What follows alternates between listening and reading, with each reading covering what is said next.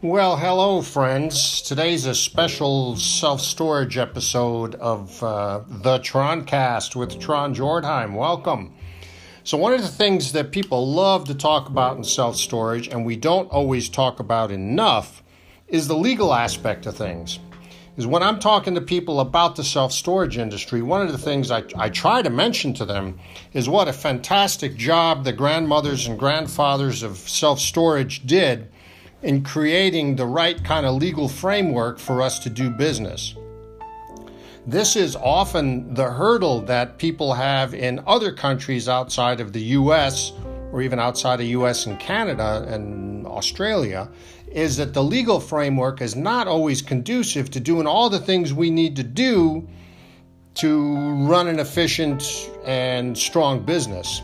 So if you don't subscribe to the Self-Storage Legal Review from the Self-Storage Association, which you find at selfstorage.org, you are missing some great education.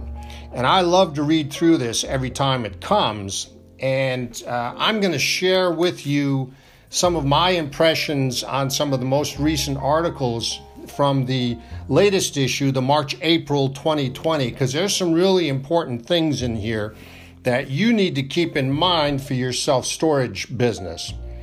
So the first article is called Court Rejects the Dollar Special Lawsuit. So if I understand this lawsuit correctly, there is a group of attorneys who tried to put together a class action group to sue Public Storage over the dollar move-in special. And their attempt at creating an opportunity for them to win damages is that they claim that the dollar move-in special did not properly explain that you also need insurance, lock, and admin fee to do that rental. And so they were trying to put together a class which would have been, I think they were trying to go back 5 years. So can you imagine how many people rented a unit for a dollar special at Public Storage over a 5-year period? Holy for holies, that's a lot of people, which is why they were trying to create the class so they could go forward with the suit, because the 30 or 40% fee on that would have been fantastic. And I'm not talking bad about people who put together class action lawsuits, because class action specialist attorney groups have helped us with lots of things we needed, like environmental legislation and voting rights and all those kinds of things. So I wish they would focus more on those kinds of things and less on trying to find a crack in the self-storage shell. But anyway, they could not crack the self-storage shell on this one. The court said you can't create a group from here because not everyone got the same message. A lot of people rented their unit online, where they got links and reminders about all the other stuff you have to know, and also saw in their rental process that they would need lock, admin fee, insurance, and so on. And then people who came from other avenues, they all got sort of a different look as to what the confirmation message was, whether that came from email or in person or whatever. So the number of people who could, with some accuracy, claim that no one told them about lock, admin, and insurance was pretty small. And so the court said, forget it, you can't have a class here. So that was the end of that. So the big lesson here is make sure you are specific about the small print on any offers. Make sure it is plain in the confirmation email, in the confirmation page on the website, in whatever you're doing. Make sure it's plain. Or if you have your call center agents doing the rental, make sure they have some wrap-up language so it's clear. Yes, your rent is $1, but you're going to need insurance, you'll need to buy a lock, and we have an admin fee, or however you set it up. So that's good news for us. Be very careful how you set up those promotions so people don't come in and get annoyed at you because you clearly forgot to tell them some of the fine print. So that's important. Another issue they bring up here is the Telephone Consumer Protection Act, which is supposed to protect us against spam calls. And so Public Storage had an interesting issue here where they had a collection agency making calls for them, and what they were using was an automatic dialer. But what is banned, or what gets you in trouble, let me say it that way, is if you're using what they call an automated dialing system, right? What they were using here is an actual agent would look at each account and then click the phone number to dial the number. And if someone answered, then that call was routed to a collection specialist. So the person doing the suit claimed that it was an automated system. And the reason the suit started is they had a wrong number in a system and they were calling somebody's cell phone who actually wasn't their tenant.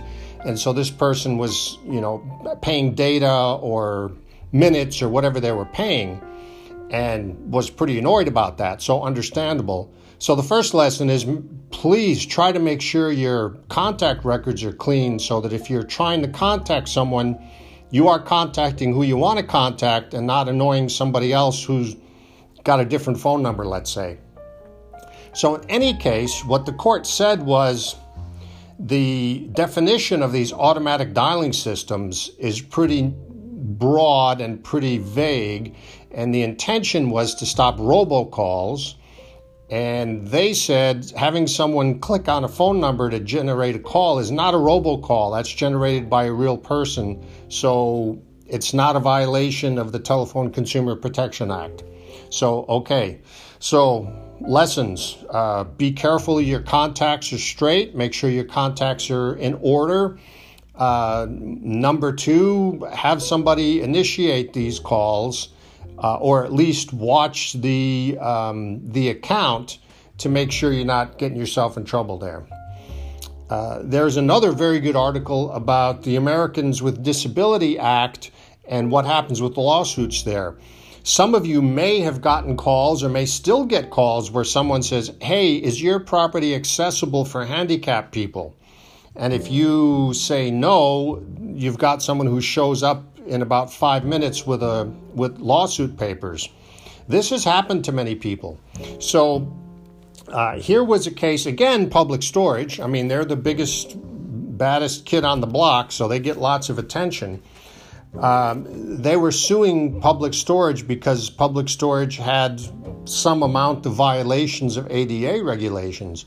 But as soon as Public Storage was sued for these violations, they went in and fixed all the problems. And so what the court decided was the suit is moot because the violations have been fixed. So that is important to know. So first of all, make sure that you are ADA accessible. Make sure you meet all the requirements. But if you don't and somebody says something about it, fix it right away. That will protect you from further suits and costs. So watch out for that. Another interesting article, state of Washington is trying to double the time you have to wait to sell somebody's property.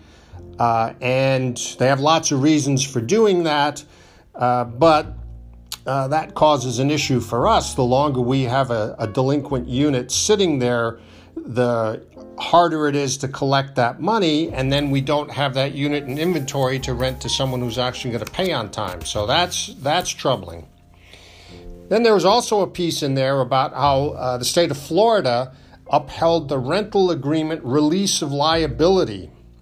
Okay, so this is super important. You've got to, if you are not having one of the self-storage specialist attorneys review your leases to make sure they're good, you need to do that because the release of liability is super important. That makes sure that it is plain that you do not have care, control, and custody over those goods and that all the liability sits with the tenant. And so the court found in our favor on that because the release of liability was pretty plain. Try saying that 10 times. Now, talking about releases of liability, they also talk in relation to that. Outside of the storage industry, there have been some cases where people were able to fight the release of liability they signed for one reason or another. So please make sure that you're getting people to sign the contract, whether that's virtually or in person or through a e-link or whatever you're doing. Make sure every contract is signed, because that release of liability is super important. We're seeing another piece here about South Carolina is trying to amend the lien laws to allow for notification that is not just printed newspaper. This has been an ongoing thing for years, trying to get state lien laws to allow us to advertise auctions through online or other means and have that be properly advertised. So that's an ongoing struggle in many states. We're also some other interesting things in here about employee bonuses. So this is important. A lot of self-storage operators, I don't know what that number is. I say that like it's thousands, maybe it's tens, have gotten themselves in trouble with wage and hour issues, right? Some people have tried to claim that their store manager is an exempt employee because we call him a manager, but it is very difficult to get a self-storage manager to be an exempt employee because they usually are not managing staff, so their position usually does not meet the job duties test. All right, so that means you have to pay overtime. So the issue with bonuses is bonuses have to be counted as a part of the regular wage that you're using to calculate your overtime, unless it's a discretionary bonus that has nothing to do with work performance and so on. And the rules on what's a discretionary bonus and what's a non-discretionary bonus appear to be pretty narrow. So you need to be really careful with that. If you tell somebody, hey, good job, I'm going to give you a $100 bonus, that is not a discretionary bonus. That is based on their work performance because you said, hey, pretty good job. Now, if you say, my gosh, it's a beautiful spring day and the red buds are blooming and the lilacs are out and I'm feeling so good, I'm going to give you $500, that's a discretionary bonus. Okay, so be careful what you're doing with your overtime or you could get yourself in trouble there. So watch that. Some other interesting things in there in regard to cost of running operations and also in regards to employee morale is minimum wage issues. So Florida is going to have a measure on the ballot this November about getting to a $15 minimum wage. I believe it's going to, take them 5 or 6 years to get there. But be aware that this is a movement every place, and you need to figure into your performas for future performance that most places are going to have significant increases in minimum wage. And also you're going to need to figure in that you may have to be well above whatever minimum wage is going to be to attract the right kind of people who are going to be reliable and watch out for your assets. So watch that in your performas, that you are not underestimating future payroll. Another interesting piece that came up that will affect us is Pennsylvania construction companies have a new level of compliance that they'll need to meet for the E-Verify Act. And any of you who've done any kind of construction work or trying to do any kind of construction work know that it is tough to get a crew and put a crew together. And so some of the Pennsylvania construction companies are fighting this, saying that in a time, before COVID-19 hit of low unemployment, it's very tough to put a crew together. In the future, it may be very tough to put a crew together because you may not be able to find the people with the expertise to do the work. And, Anyway, that's complicated, much more complicated issue than I can deal with on this little episode of Troncast, the podcast.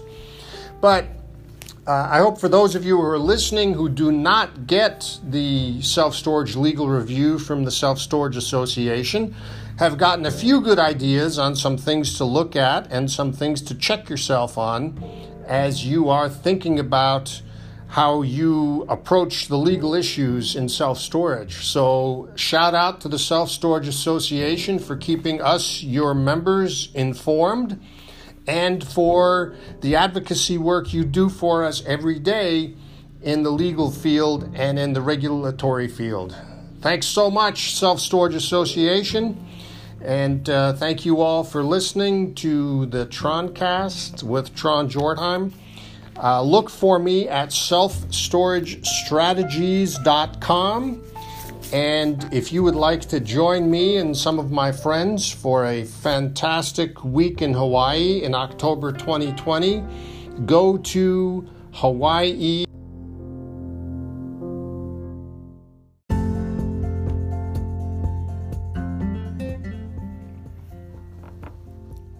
Thanks for tuning in. You can find me at jortheimconsulting.com. That's jortheimconsulting.com.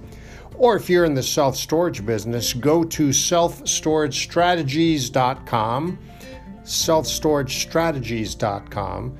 And if you'd like to join me for a fantastic networking week in Hawaii with some of my self-storage friends, go to hawaiiunconference.com. That's hawaiiunconference.com.